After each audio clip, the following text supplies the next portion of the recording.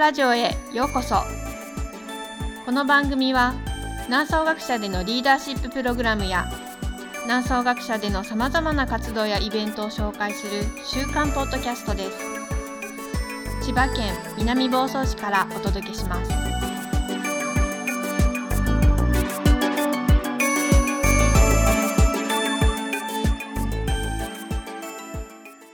はい、こんにちは。南総学舎ヨガ瞑想講師の涼子です。皆さんこんにちは。学舎長の大滝です。はい、今日もよろしくお願いします。はい、よろしくお願いします。はい、南房総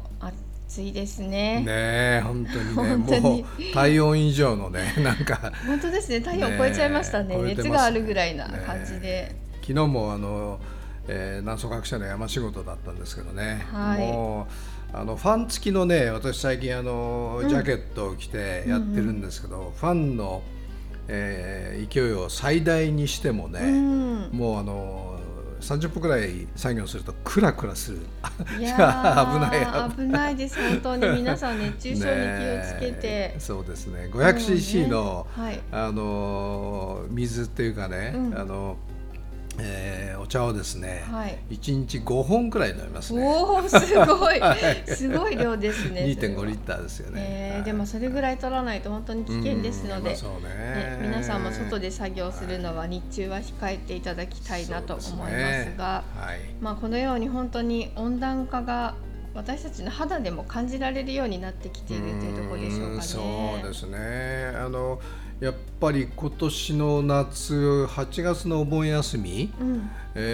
ょっと日本もなんか異常でしたよね。そうですね。梅雨が明けたのに雨が降って、大雨でかなり日本各地も災害が起こっていました。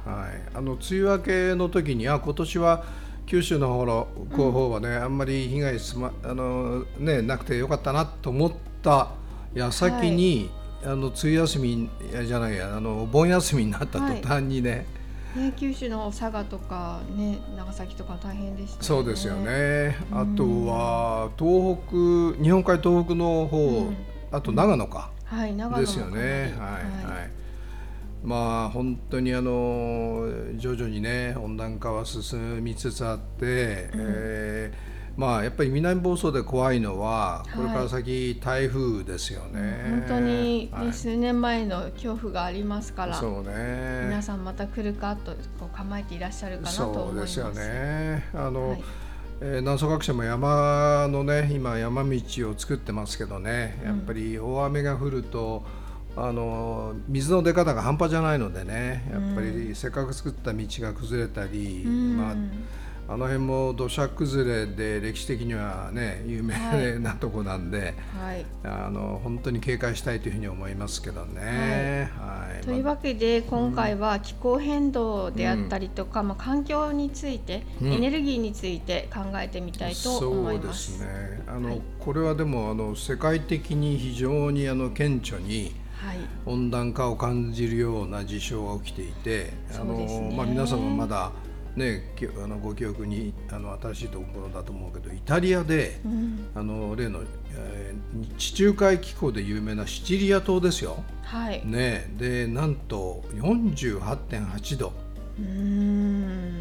これはね、想像を絶する暑さなんですよね。そうですよね。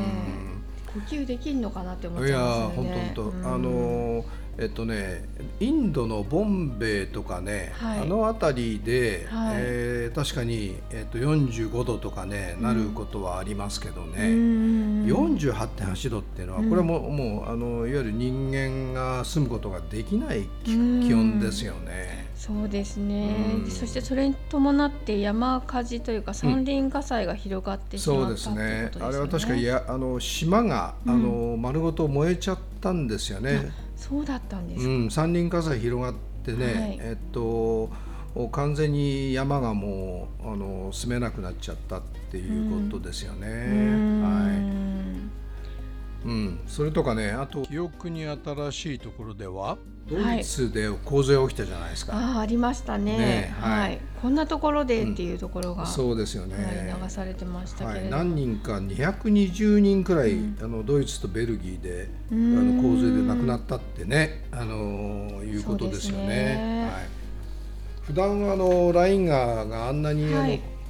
溢れたりはしないんですけどね、やっぱり降った雨、短時間に降った雨の量が半端じゃなかったんでしょうね。なんかテレビでインタビューを受けてた、住民の人たち、あの辺りはね、とても観光客なんか多い風光明媚な本当に静かな村、穏やかな、ね、品のあるね村なんだけど、そこで住民の人たちがもう戦後ね、こんなことをこんな被害に遭ったことがないと、というふうに話しているのがすごく印象的でしたよね。そういうふうにもともと災害のある地域じゃないと、住民の方もこの心構えとかね、準備に備えみたいのがないですもんね。いや全くないでしょう。あとはやっぱアメリカの西海岸ですよね。これはもうほぼ毎年のねイベントになっちゃってなってきてますね。で有名なサンフランシスコの上のワインのね産地のナパバレーとかね、あの辺りももうワイナリーの一部がね火事で被害を受けちゃったり、今年もすでにもうあれですよね、カリフォルニアの山火事も始まってますよね。始まってますよね。でまた煙とかでちょっと離れていても生活しながらもマスクしなければいけないとか、そうですよね。そういうことも出てきますよね。すでに8月の段階で、例のゴールドラッシュの町として有名なグリーンビルっていう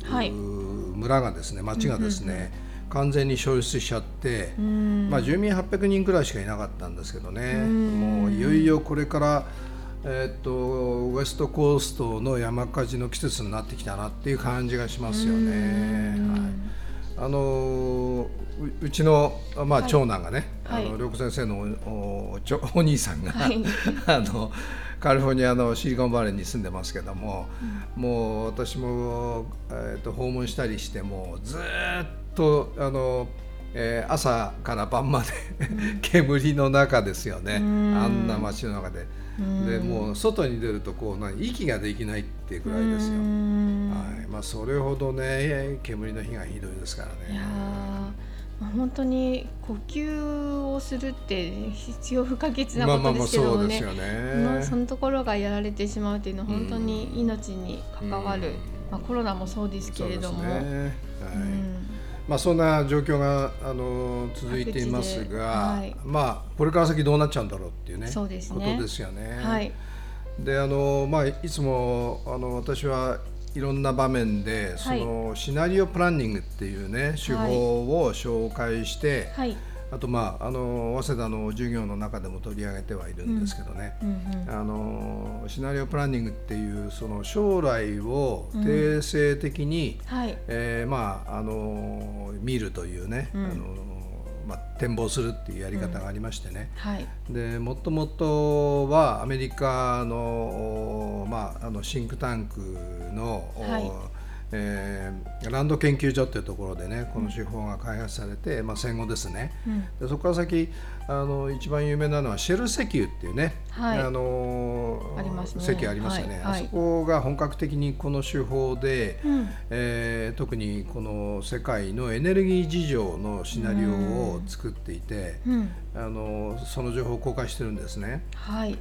シェルシナリオ .com っていうねサイトがありまして、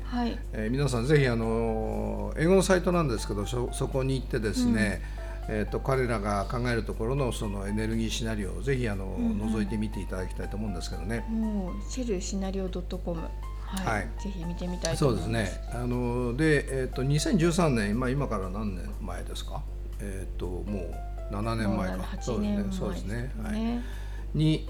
彼らが2100年のエネルギーシナリオっていうやつをね、打ち立てていて、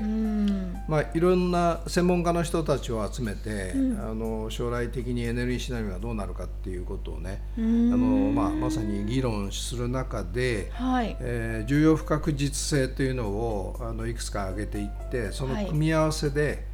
どんなパターンのその将来があるかっていうのを定性的にね、見る手法なんですけども、はい、発表したのはですね、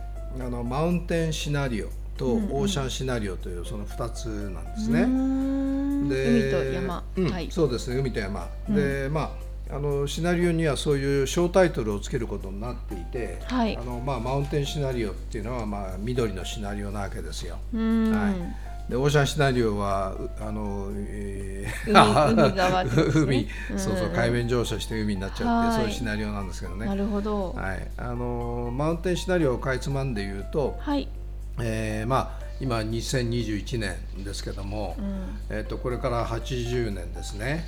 世界は相変わらずその国単位でその運営されていくと、はい、ですので、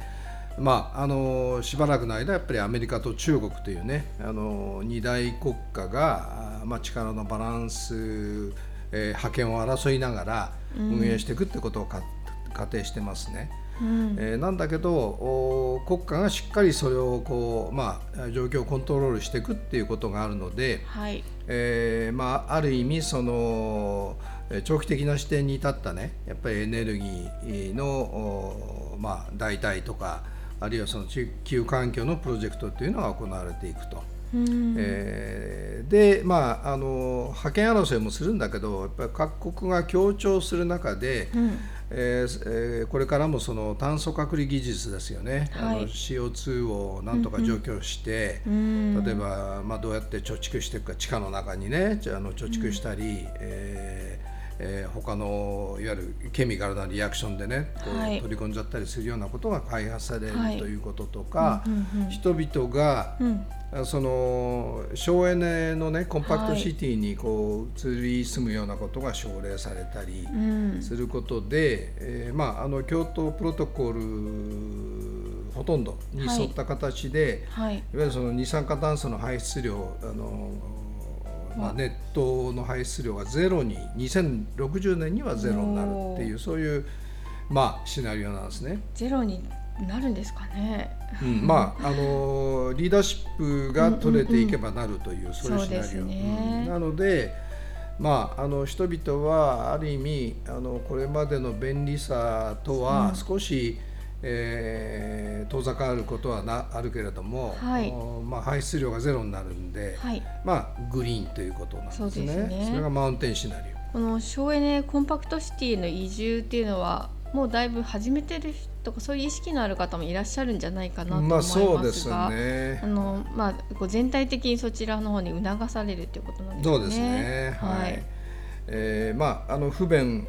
も感じるようなこともあると思いますよ。あとやっぱり地域社会なんかで、はい、ほとんど人が住まないような社会が出てくる可能性はありますよね。そうですね。はい、なるほど。で、もう一つのシナリオっていうのはオーシャンシナリオって言いまして、これはまさに海面上昇、ね、はい、でその過程というのは世界が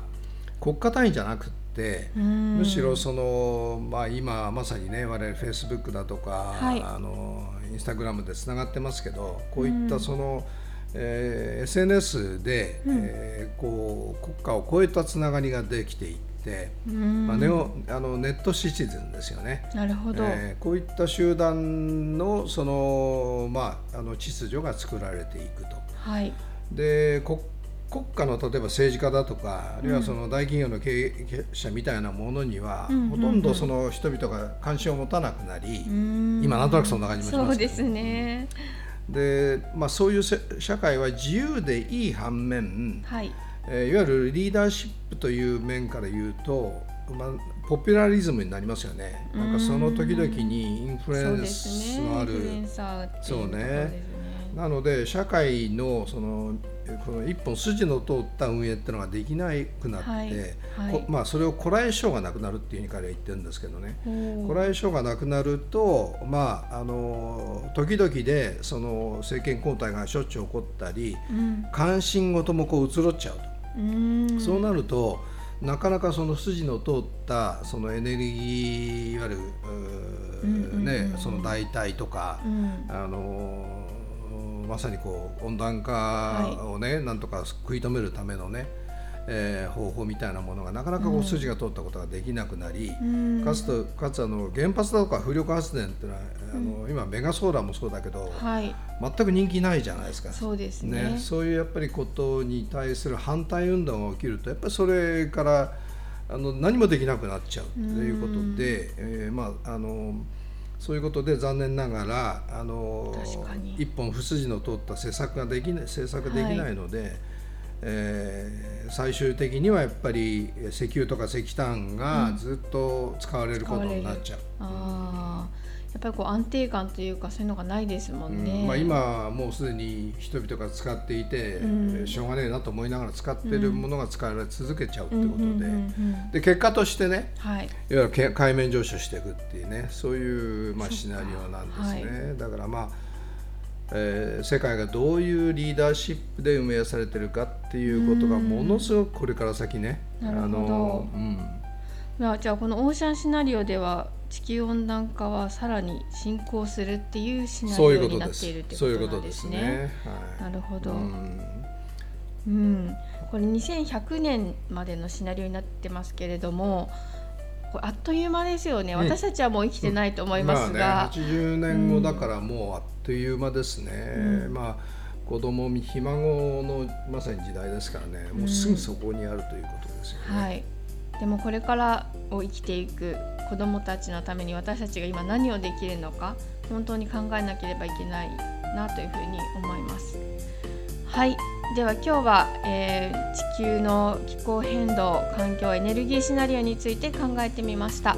来週もまたこの環境について続けてお話をしていきたいと思います。どうもありがとうございました。南総学舎でのプログラムやイベントに関する詳細はホームページ南総学舎 .com をご覧ください。この番組に関するご意見もお待ちしています。南総学舎ラジオは株式会社オフィスクライメートの提供でお送りしています。